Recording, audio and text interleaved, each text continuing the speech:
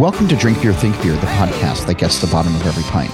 I'm John Hall, and it's out to Washington this week for an update on the 2023 hop crop and to hear how the timing of the harvest impacts flavor and aroma. Eric Desmarais and Alexandra Nowell of CLS Farms in Yakima are both here to share their insights. But first, please go visit allaboutbeer.com. There you can find original articles, reviews, news, insights, and podcasts. You can listen to shows like Brewer to Brewer and the All About Beer podcast simply by searching All About Beer wherever you listen to shows. This show and all of the work we do is supported by you. You can please go visit patreon.com/allaboutbeer, and a few bucks goes a long way to help keep the content fresh and to fund writers, photographers, creators, and editors. And if you'd like to learn more about advertising on the show, please email info@allaboutbeer.com. Mid-September means the hop harvest is in full swing in the Pacific Northwest. And to get insight on what's happening with the harvest this year, I'm so pleased to be joined by Eric Desmarais, the fourth-generation owner of CLS Farms in Yakima, and Alexandra Nowell, the technical brewing advisor to the farm. They've been busy taking stock of all that's happening amid the acres and running sensory and talking with brewers. They've also been looking at the calendar and trying to understand the aromas and flavors that the hop present when they're picked. It's something that gets a good amount of attention at CLS Farms these days. Earlier this year, they hosted a seminar at the Craft Brewers Conference titled Finding the Edges, the Intersection of Art and Science Hop Picking Windows. On that panel, they were joined by Tom Nielsen of Sierra Nevada and Stephanie Kahn of VGF Farms. The seminar explored the diversity of hop aromas that can develop based on when a variety is harvested. And in this conversation, they're going to share details on that and what they've additionally learned this season. So how does harvest time impact the flavor of the hops? One example that CLS found is that harvesting El Dorado towards the end of September brings out its tropical and candy aromas, whereas early harvested El Dorado has more citrus and melon character. It's a fascinating subject and science. Here's our conversation. We are recording this as we get to mid-September 2023. What's it like on the ground in Yakima these days? I'll let Eric start with that one. Yeah, no, I'll start. That's cool.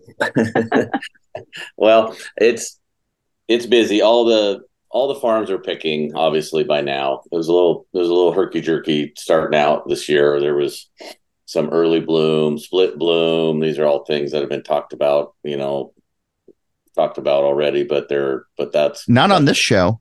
That's true. That's true. Not on this show. That's right. And so there was primarily in the variety Centennial, which is still a major variety. It's it's a lot less acreage than it used to, but it's still an important major variety. And it started having blooms in early June, cones in early July. A lot of the plants actually had a second flush of growth. And so what happened was you had a situation where the vines had very overripe cones on them and very underripe cones in August early August.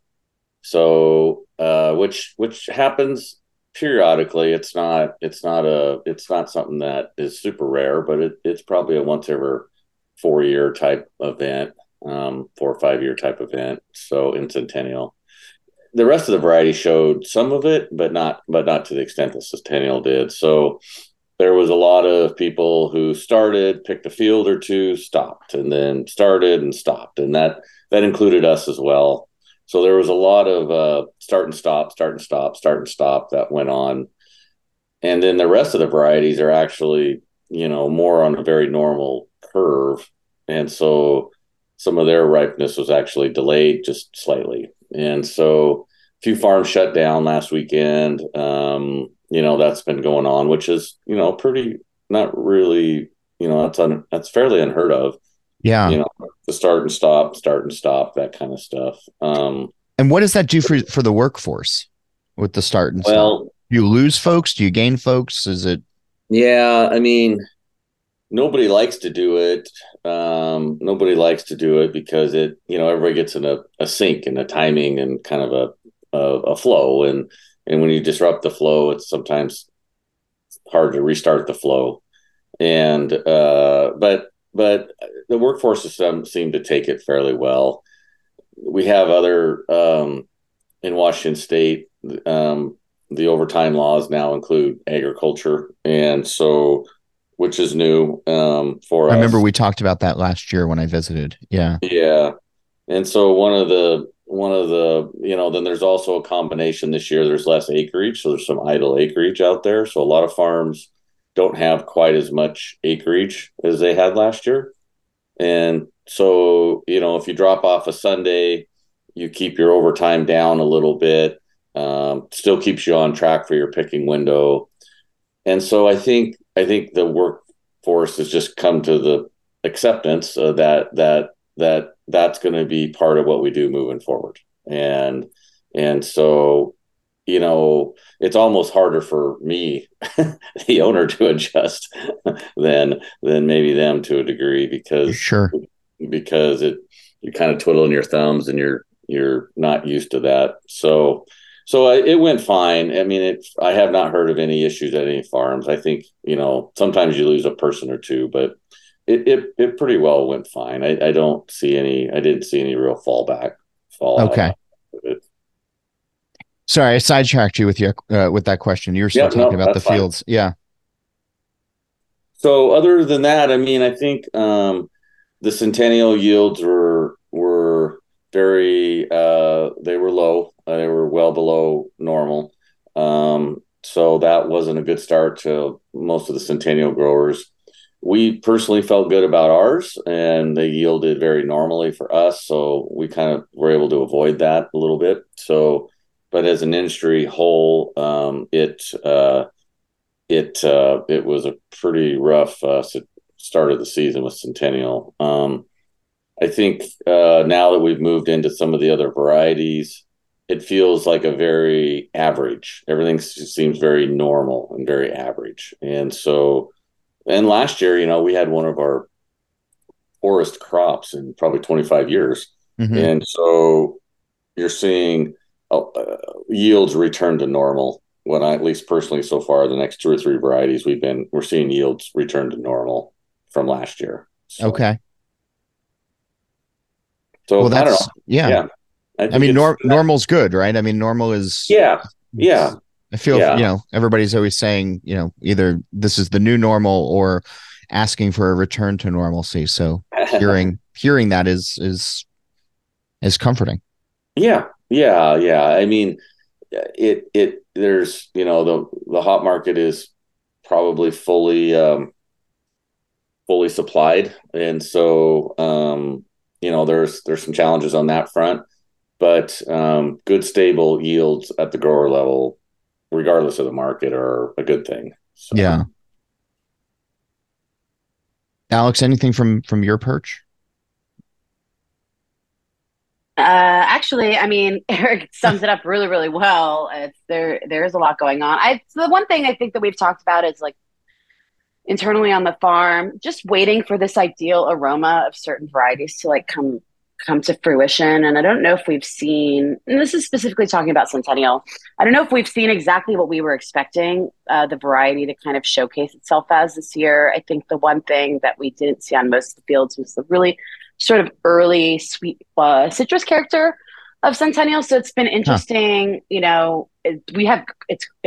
The aroma has been really, really nice, right? It seemed like it started off pretty advanced on it. And that's, I believe because of the split blooms that happened in some of the fields. But even in the fields that we didn't see that, it's almost like they skipped that early phase of aromatic maturity and kind of like moved on to the later iterations of what Centennial is. And then just, looking at other fields with other varieties and just kind of sitting and waiting, and you're like, okay, typically we'd be seeing this hop mature by now. When's it going to turn? And it's starting to happen. I feel like maybe that happens every year. It is only the 8th of September right now, right? So it's barely September. I was asking myself this question the last week of August, which felt like the longest week of the year, honestly. But so far, everything's been really good. It's nice to see brewers coming to town with the a better outlook than last year. There was definitely some disappointment around some varieties in the 2022 crop year. So Okay. it's cool to see people coming back into town a little more excited about what's going on. I think there might be Excited how? Sorry to interrupt you. Yeah. in terms of like quality, I think maybe they've all had better years too. I don't know. I think last year we were interacting with a lot of people still coming out of the COVID slump of their brewery operations. And I don't think that's necessarily the case right now. Okay. So maybe it's just an overall more positive outlook on everything. So that's just in terms of noticing attitudes of people in the valley right now. But I don't know. It was a pretty busy start for us because we started picking so early, and I don't know, not Yeah. stopping anytime soon. What so what are brewers looking for this year that might be different from years past? Like what have the conversations been centering around hop wise? I've Like is it seen a, styles? Is it sorry, yeah. no, I've seen a lot more excitement around public varieties, which is really cool to see. We've all heard about oversupplies of some of the proprietary stuff that's been going on. And so I've Yep. seen a genuine interest in public hops. And that's really great. Maybe that's because the USDA breeding program in Prosser is getting a little more advanced. And so I've been interacting with a lot of brewers who have been through that during their visits here. And there's some exciting stuff happening for like Washington specific hop breeding down in Prosser that hasn't existed in previous years. I don't know, maybe that's part of it, but people are asking us about Vista. That didn't really happen so much last year, and so any listeners not familiar, Vista is the Yeah, newest public please tell me. release. Yeah, so it was really commercialized last year by the public hop breeding program, and it's a hop that in year one did really great for us in the field. Year two, it's also doing really, really well. Aromas haven't really started to develop on that variety for us yet. It's a later in September pick, but like almost every brewer that's come through the farm at this point has been like, so how's that Vista doing? And last year we did some early harvest with CTZ, and almost every one of them has asked if we're planning to do that again this year. And so typically they're like, how's your Citra? And now they're like, how's that CTZ looking? And that is a nice, refreshing change from previous years, I think. Yeah. Are they talking when they're asking about Vista or CTZ or any of these others? Are they citing specific styles? Like, are we still John, it's all talking? about IPAs. We're all talking about I know. IPAs. I just, I'm here just being like, hey, how about a lager? Yeah. Well, Hey, they're actually Hefeweizen's still fun. Like sure. let's age some hops and make some lovely saisons. Like Well, come they on. still don't need that many hops in those beers, but I know that's not what you guys want to hear. I'm just saying well, it's what I want in my glass. here's the thing, though. There's definitely some ongoing development of American lager varieties, and we are hearing more about that from the grower and the dealer side. So you might be pleasantly surprised over the next few years to see some players in the U.S. hop market actually being lager No, I feel like I'm going to be varieties. Charlie Brown with the football, but that's fine. It's let everybody drink hazies. That's okay. There's clear IPA out there too, still. There are, I know, but not enough out here in Jersey where I am. You guys are all spoiled out there on the West Coast with nice bitterness and grapefruit and pine and all these flavors that I miss. Anyway, before I become too bittered. So that's where a lot of the conversations then are focusing. Yeah. It's still and a lot of focus, it's IPA innovation, and a lot of the large brewers, they're still seeing gains, and a lot of them are seeing gains in IPA innovation and new IPA SKUs that they're pushing out to the shelves. And obviously the large brewers have a lot of buying power. And so, if they're winning in the IPA space, I think that's really great for the hop industry. Yeah. So I know you all are talking to brewers a lot, and the conversation is every brewer has an idea of what a hop can do and then what it can do in their beers. And they want specific lots that present in a certain way, or they want, things picked at a certain time to taste a certain way. And we've seen, and we're going to talk about that a little bit more in a minute, but where, for some of those varieties that you were talking about before, or even any of the other conversations, how has what the hops smell like, what the hops taste like conversation evolved in the last 5 or so years, and where is it now when you're having those conversations?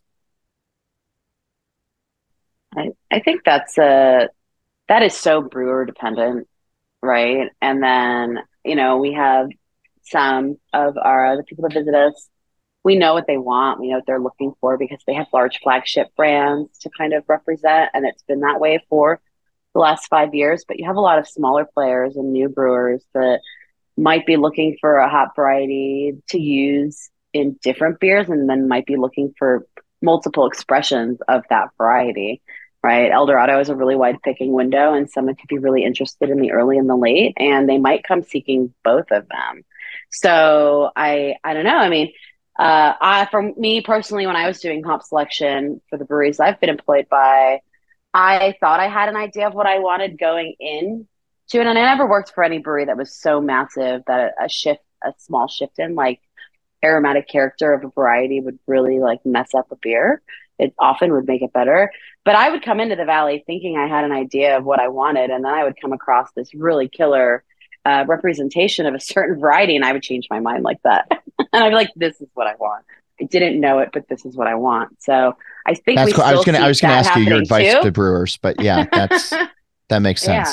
Yeah. If it's really capturing you and you have the ability to shift the aromatic profile of a certain variety because you're just really impressed with this cut on the table, then there's no reason to not go that way. Now, if you're a really large brewery and you have a flagship, like I said, a flagship that relies heavily on Centennial and this certain profile of Centennial, you're kind of locked in. But for the brewers and customers that we see that have those beers, we have a pretty good idea of what they're already looking for. And typically I think Eric's already hit a lot of those on the nose in terms of these brewers coming and looking for their Centennial, and he knows exactly what they want. And that's what they choose. Eric, does that square with you? Oh yeah. Yeah. I mean, this is as a large Centennial grower, this is a pressure filled week for us. And so, we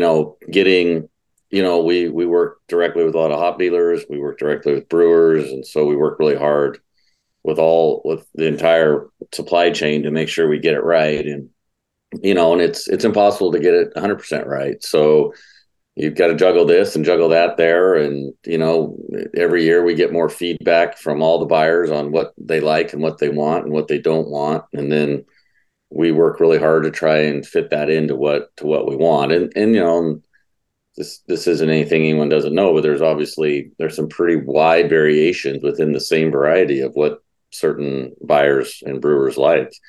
And so even on the dealer level, we have certain dealers that want things a certain way and other dealers want things this way. And so trying to modulate all that and get that just right. But we have 40 days of R&D every year that we get to talk about this stuff with them and work at getting it right and adjusting it here and there. And so I don't know, that's a little bit kind of, the bigger talk today, I think, is, we're doing a lot of work now with, we do a lot of internal sensory. We always have, but we're also working with VGF and Hop Technic on some of their testing protocols on different yards. And so we've got quite a few different tests going on that way to help us further refine it. So those are some things we're doing right now. So. Well, you touched on it. So can you go a little bit deeper into what some of those things are? Sure. So, we've internally at CLS, there's really basically 4 people that, are qualified to go into the field, do sensory, and then we kick it around and where are we at, and so the advantage of doing sensory that way is that it's immediate and quick. But, so that's the art side of it. But that takes, multiple years to get good at that. And that takes a dedication to looking at hop yards on a daily basis during harvest. And so we feel like we've got really good at it. The advantage is it's really fast and we can move very, very quickly. And so there can be, there's different methodologies for testing for ripeness and maturity. And some of them are very blunt tools, and some of them are much more sophisticated tools. And so, but each of those tools have a time lag to them. And so what we're really doing is across 4 major variety groups. We do it in Centennial, we're doing it in Cascade, we're doing it in Citra, and we're doing it in El Dorado. And those are 4 big variety groups for us. And so what we're doing is making sure that our internal sensory is matching what the science says, and modulating once again against that. But that's a 3-day turnaround. So we take the sample, submit it. It's 2 to 3 days back before we get that data, which is challenging because things move so fast, and so we have to. So what we're trying to do is kind of beta test that against our own internal sensory, and it's going a little deeper than that. We also there's differences in maturity between the ages of the field. So okay, a 2-year-old field would present different than a 8-year-old field, let's say. That's something I never would have thought about. Yep. And a virus-free planting will present very differently than a planting that's got virus. And can you give an example of the age of the fields and the differences that you've been experiencing? Yeah, so typically early in a field's age profile, it's very vigorous. It's in its highest yield capacity, but it also has the ability to produce softer aromas, or not so much maybe soft aromas, but take more time to develop into the proper maturity window. Whereas older varieties, there's less vigor in the plant, more sunlight on the cones. Age just causes a sharpening of aromas as well. Those tend to be earlier. And so quantifying that is one of the tests we're doing, this year. It's kind of, there's some age differences in the yards that we're working on.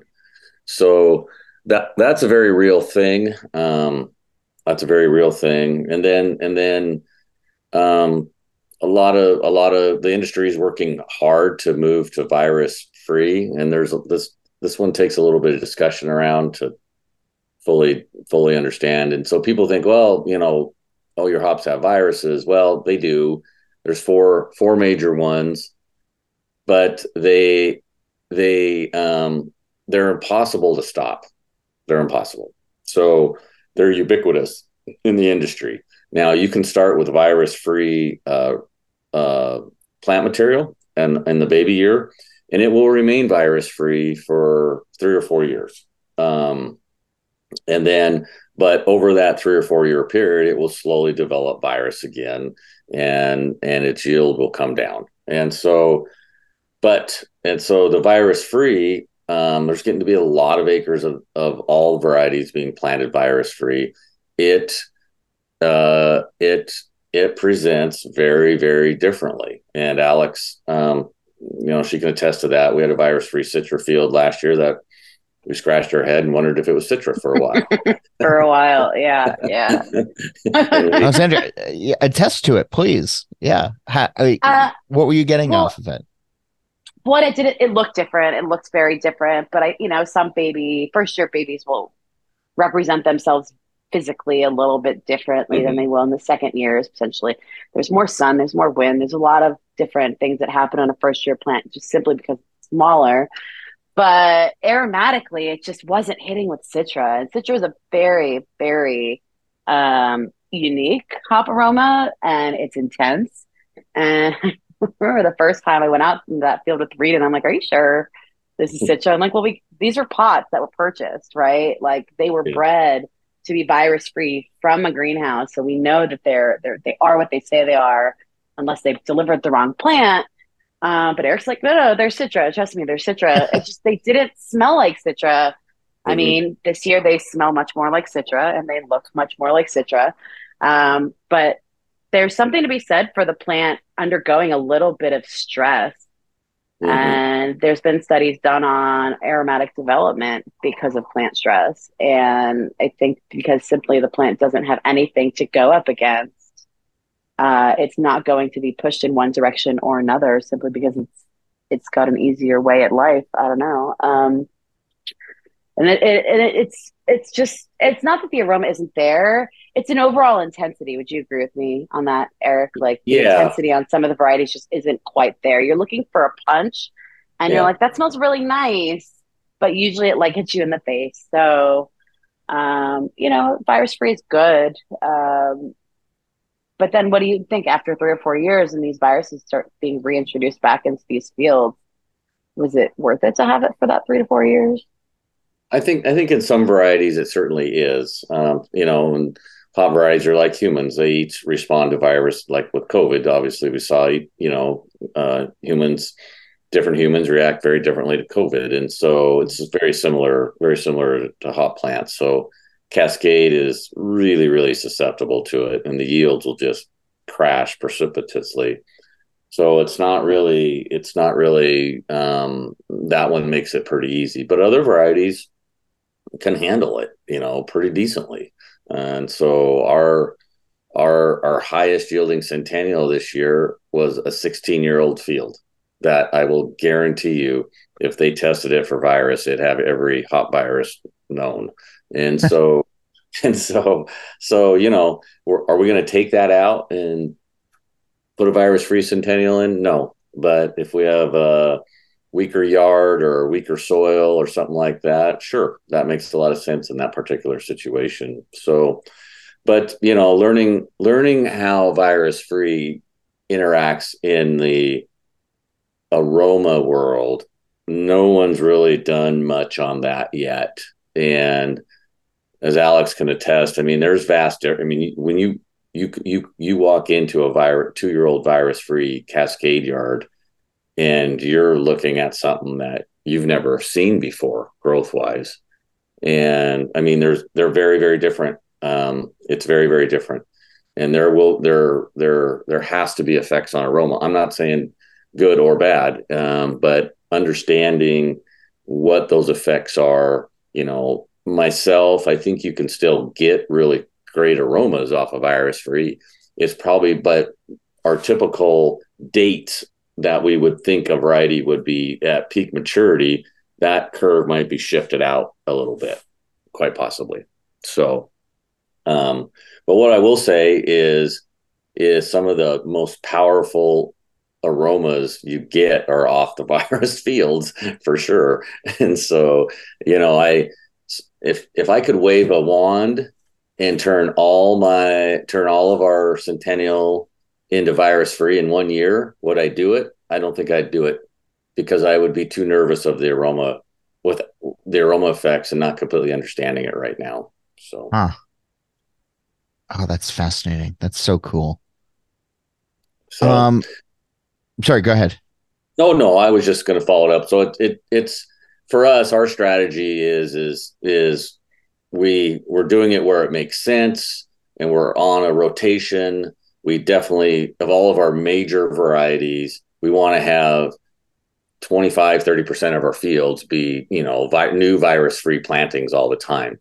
But I don't think I would take I just want to follow that up. But we're not against virus-free or anything, but we just our strategy is we're going to be in some kind of ongoing rotation all the time would be our strategy. I mean, I also think, you probably have some people who would offer opinions and everything, but you live and work there, and you've been doing this a very, very long time. I would trust you over, it's like going back to the COVID thing of, well, I read on the internet. It's like, yeah, but let's trust the scientists in the lab.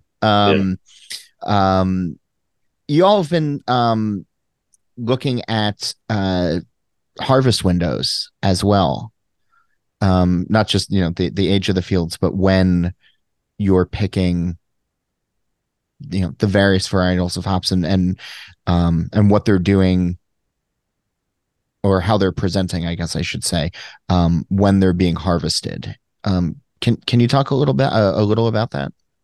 Yeah, sure. I mean, so there's one discussion where it says, okay, we're gonna take variety X and we're gonna harvest it at what would quote be its peak maturity, and that produces aroma Y, right? And so, but what we're really messing around with is like in CTZ's case, taking it way early. So it's not we're not in any kind of proper maturity window with CTZ when we harvest it 3 weeks early. But when you go that early, it changes the aroma, and it's a different kind of aroma. And then other varieties, when you go extremely late, a whole different kind of aroma might show up. And so trying to learn those edges, I think, on both sides is something that CLS is really, really working hard on to understand. And because frankly, I mean, if it opens up more aromas, I mean, that you have existing varieties that can provide different aromas just by being in a different window, right? So that just gives brewers more choices. and frankly, it helps us, we can't just wave our wand and pick all the hops on one day. This isn't, it's an agricultural product. It's a 40-day window, and we're hunting and pecking all the time for something. So something like an early CTZ might fit really great because it delays us several days to give our Eldorado more time to get to a late Eldorado for something along those lines. So I think there's one discussion about trying to get to what's called proper or peak maturity of a variety and what that aroma is. But really, so we're definitely on that train is for sure.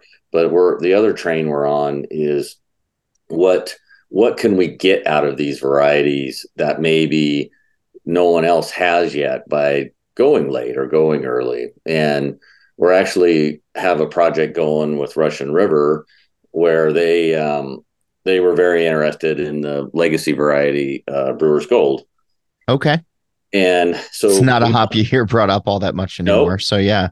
Nope. And so we planted a small plot of it, and they're buying most of it. And they don't want us to pick it at what it would normally be. They want us to mess around going very late, or even looking at it very early. They want to expand the window way out to understand what that variety could be in a non-traditional harvest window. And so this is our first year. It's a really nice planting. It's super healthy. It's going to be late, just naturally it's going to be late. But yeah, so that's a very on the ground, real example of a brewer who's wanting to take something and push it to the edge and see what kind of aromas can pop out of it. So.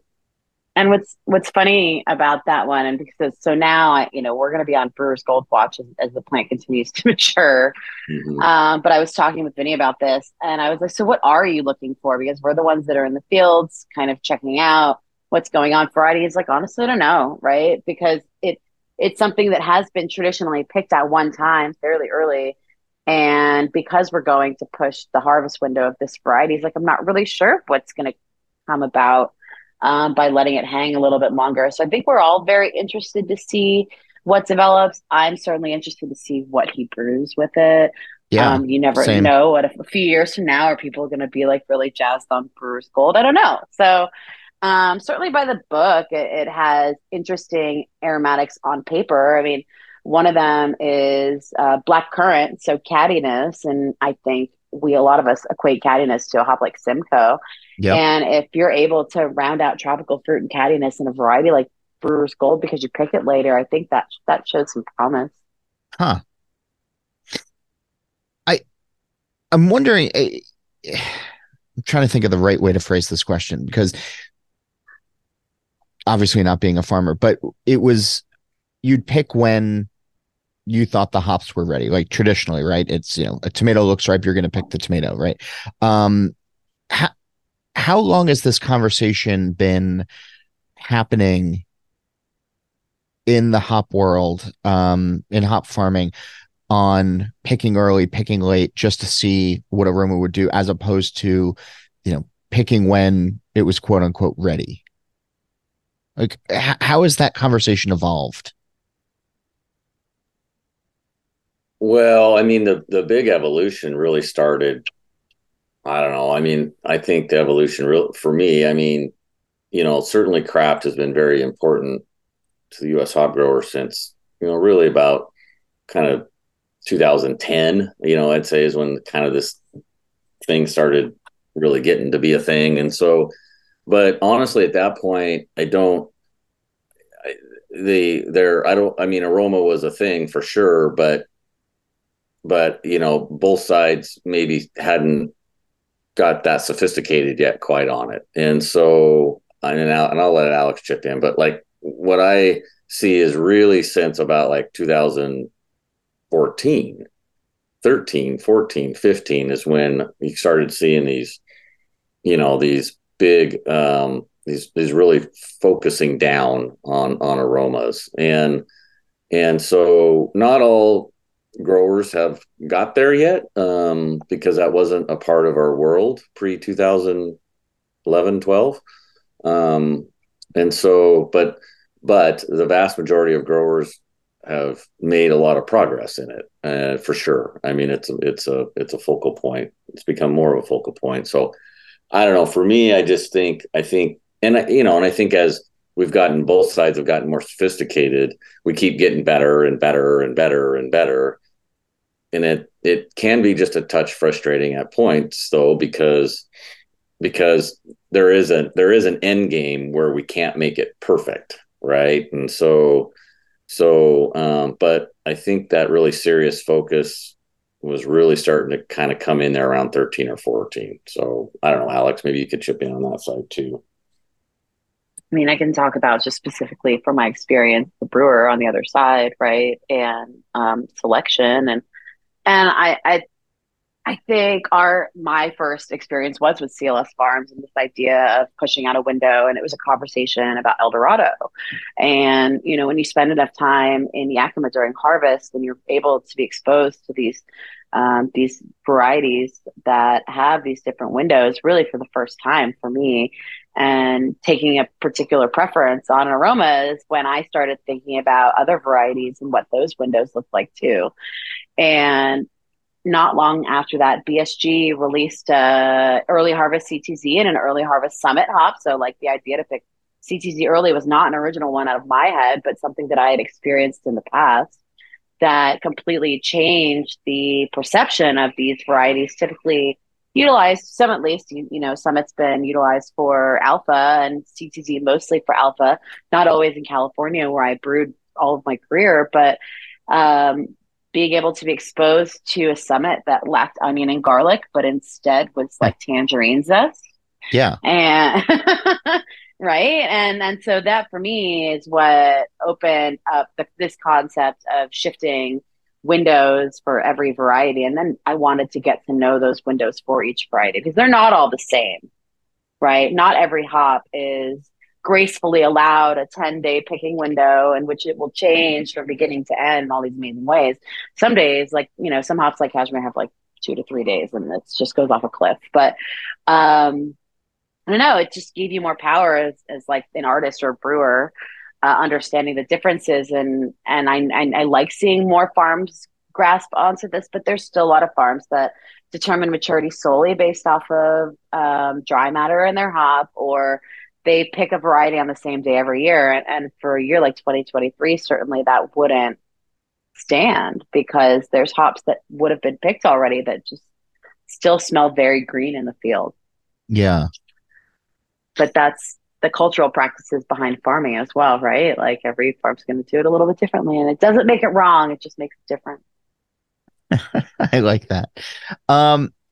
Does this mean have we reached the point, or could we reach the point now where brewers, when they're tasting and they're doing selection, I guess, when they're doing selection and going through different lots that were harvested at different times, can this lead to, yeah, I want, this amount of Eldorado that was harvested early and this amount that was harvested quote unquote on time and this amount late?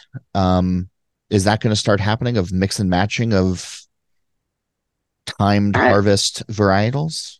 I don't know. Am I now adding more work no, to your work? no, you're not, because when it comes down to it, there's like minimum pellet runs as well. So it's not like we could run like 10 boxes of one, 10 boxes of another. Now, if we made the decision as a farm to just run the hops like that, that's fine. But I don't think that's going to be the norm. Okay. Because a lot of how we've determined maturity in the past has been anecdotal and really based off of art. And now that we have the data behind it, the next step in my mind, and this is to do the brewing trials on these early, mid, and late, because sensory wise, they do stand out against each other. I'm not sure what a mid to a late Eldorado will do in a beer. I know early to late will represent themselves very differently in a beer, but I'm not sure about like the nuances of like a few days and what that'll do. Okay. Yeah. I mean, typically brewers know what, I mean, they know, well, let's say on legacy type brands, they know what they want already. And, you'll see a natural, especially on the larger purchases, you'll see a natural, they might have one lot they love, right? But that won't fill them. And they have another lot that's maybe just a little bit too much, but then they have another lot that's maybe just a little bit less than what they like. And so they'll take all three of those lots and blend them together, and that gets them where they want. So we see a lot of that.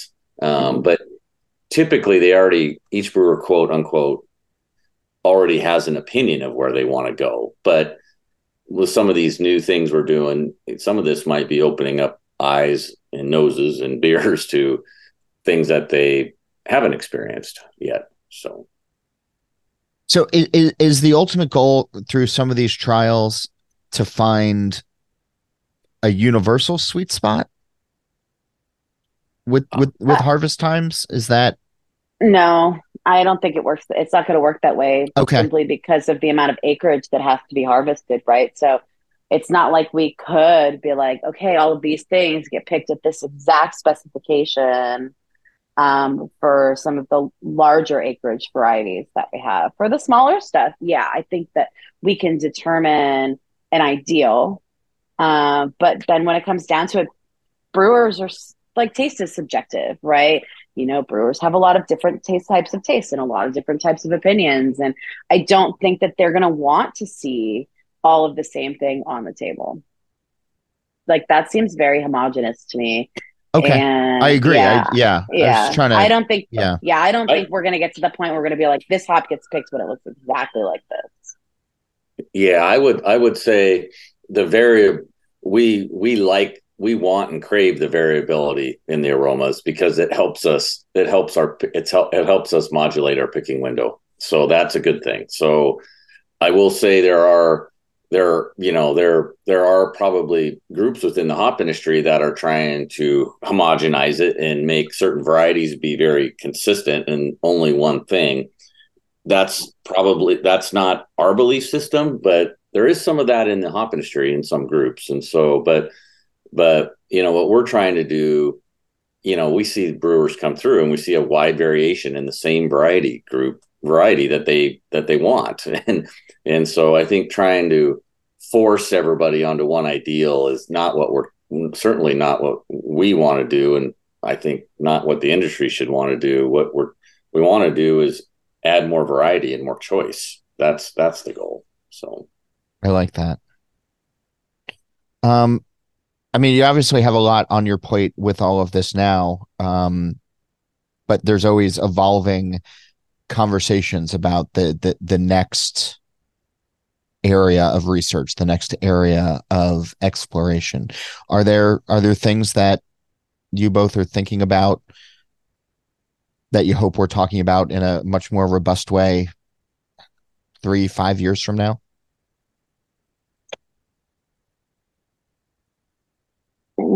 I don't know. I think I now being on the other side, I want to see more conversations around what's good on the grower side as well. I want to see the concept of agronomics and new varieties become a more open conversation in the industry. It is something that, those that are pretty savvy to what's going on do talk about regularly, but they'll walk out into an experimental yard and be like, oh, this smells amazing and this is great, but like the plant is halfway up the string, Yeah. in its third year. And they're like, but this is great. This is what we want. We're looking for this aroma.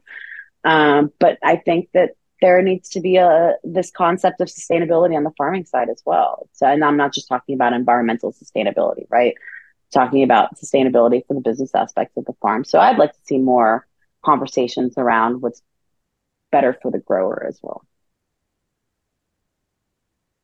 Eric, how about for you? Is that, yeah.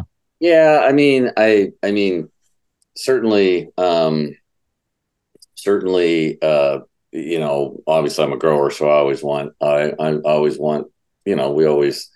we need things too, right? And so, but, obviously, there's a definite flattening in the craft industry right now. And that'll cause a flattening in our industry. And I think it's really imperative for both sides in the next 3 to 5 years to bear down and really make sure we're providing a hop product to brewers that can help them provide unique products to consumers. Because at the end of the day, if we lose market share to other alcohol types and different things, that's going to be harmful to both sides. So I think U.S. craft and U.S. hop growers, we really need to focus on doing right by each other and being aligned and doing the things that each side needs to get to make sure, because ultimately we're providing here is something for the consumer. And so we just really, the growth stage is over. It's in a little different stage we're more the maturity stage here. So, so I just think the closer we can continue to make relationships, the better. You're going to see a lot of new hop products come up. Those are happening fast. And so, and those I think will eventually allow brewers to be more efficient with what they do. And those are things hop growers have to just, accept. That might mean a few less hops, but it's better for brewers. Higher yield varieties are good for us as well. They're easier to grow. They're more reliable. Those are wins for us. So anyway, I just think really focusing on alignment and being we need to really work together, because we're in a more challenging period here than what the last 10 years has been. So we should get it right. So I know the day has already been going for a long time for you all on the farm this morning, so I won't keep you too much longer, but I've been asking folks on the show for quite a while now the green door question, which is based on the television show The Good Place. And in the final season of that show, they introduced the concept of the green door, where the characters could walk through it and be anywhere doing anything that they wanted to be doing. And so if we had a green door on our plane of existence and this conversation ended and you could walk through it and be at any pub or any brewery anywhere in the world, where would you want to go? Who would you want to be with? And what would you like to be drinking? And Alexandra, I'll start with you. Oh, that is not fair, John. Oh shit. Okay. I can answer this.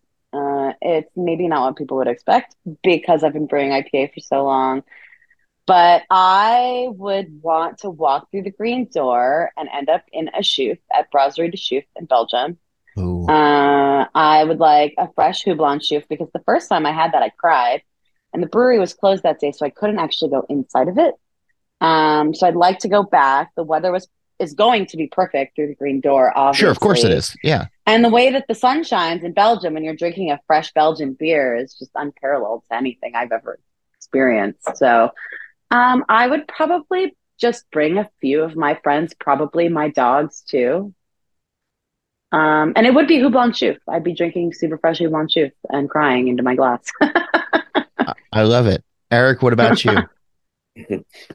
Well, we had the founders crew out at the farm the other day, and obviously Mao from Spain is bought them, quite a long time ago. But they always come out and visit us well, and it reminded me of a family vacation we took to Barcelona in Spain 7 or 8 years ago, and my daughters were below 21 now, but they're above 21 now. So, so my green door is I really enjoyed it in Barcelona. I thought we had a great time. I love the culture there. And it would be to walk through that green door with my family and spend another week there or in Madrid in that lifestyle and just bopping around to some really cool local breweries, because I know that scene is doing pretty well there, and just be in that lifestyle for a week or so. So I think that was front and center in my mind after talking with the Mao people a few days ago. It just triggered that memory. So I think that's where I'm going. So cool. Well, I appreciate the both of you being here and sharing insights from the farm and the research and flavor and experiences. And I'm, as a drinker, personally excited about everything that'll soon be coming to my glasses. So thanks. And I hope the rest of the season is normal.